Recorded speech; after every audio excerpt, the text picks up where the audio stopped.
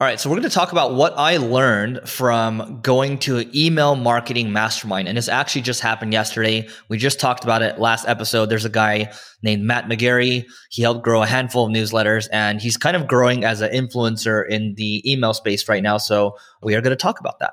Where was your mastermind? Was it in person? It was virtual. It was virtual. Where was it? It was virtual. It was, how many people went? So 15 or 16 people attended. Some people have newsletters. Like one guy has like an AI newsletter with hundreds of thousands of subscribers. One other person has 2 million subscribers on his newsletter, and they spend about 400 or 500 grand a month just acquiring new subs. And so it's a significant group. And I'll share some learnings here without kind of naming any names. We don't mind you naming the names. Well, they might mind me naming the names. Yeah. All right. So share, what are some of the main learnings that you got from it? Yeah. One is, a lot of people are, when they're spending on Facebook, most people are buying their emails from Facebook and Twitter, and good CPAs that they're seeing would be anywhere from $2 to $3 or so. And this is for English, right? In United States. Yeah, United States. Yeah. People have, here's another interesting wrinkle. One person, what he'll do on Twitter is he'll buy engagement ads where he'll get like a lot of likes and a lot of views and stuff from third world countries where it's super cheap. And that will drive the engagement up. But then once you see like 10 million views on an ad, it's like, that gets you to want to click it more. So it kind of helps with the social proof piece before he switches it to US only. That's a nice little hack. And a lot of people are trying to figure out how to diversify. And there were 2 SEO people on the call. It was myself and one other person. And we were just saying how SEO is SEO is not dead. It's just most people don't know how to do it. But if you're writing in an industry where it's not that big yet, you can drive a ton of organic traffic. You can collect more emails. And that's something that you've done quite a bit. And not enough people talk about it. So that's another thing. Yeah. What we found is with emails, and I don't know if you guys talked about this in the mastermind, it's actually not hard to build a list. It's hard to get people to engage with your list. So how can you get them to continually open and click and take action? And some of that comes down to building a relationship, just like you would do with the normal human when you're networking in person. You don't just go in and be like, hey, buy this thing for $100,000 or $1,000. You get to know someone first before you make the pitch, and you try to add as much value too.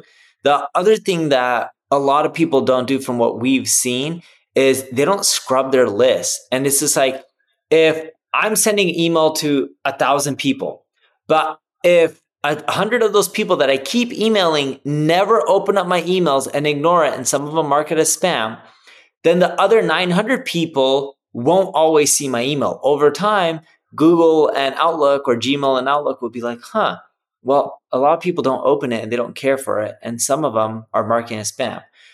Moving some of these emails in the other inbox or promotional tab or spam box.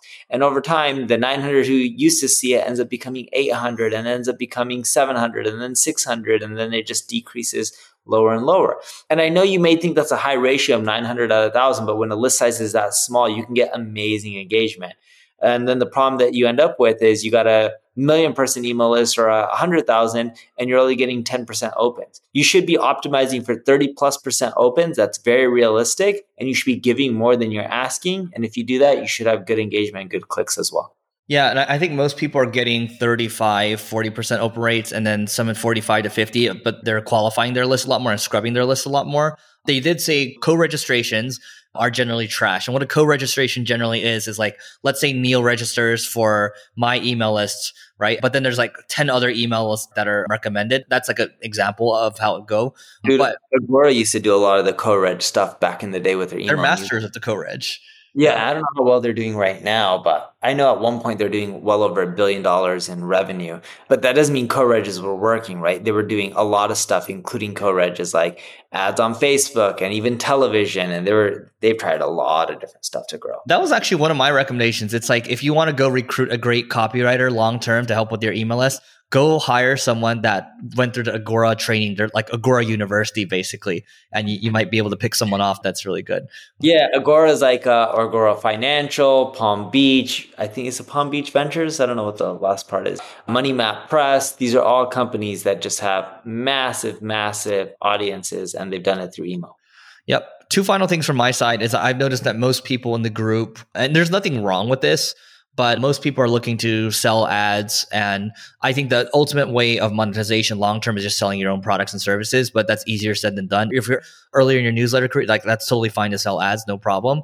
And then a lot of people are using Sparkloop. So Sparkloop is the Beehive feature where people can just, we can recommend each other's newsletters. And that seems to work pretty well because you're paying like $1 to $2, $3 CPAs, but it only counts as an email registration if they're an active subscriber. I don't know how to quantify that, but that's an interesting thing.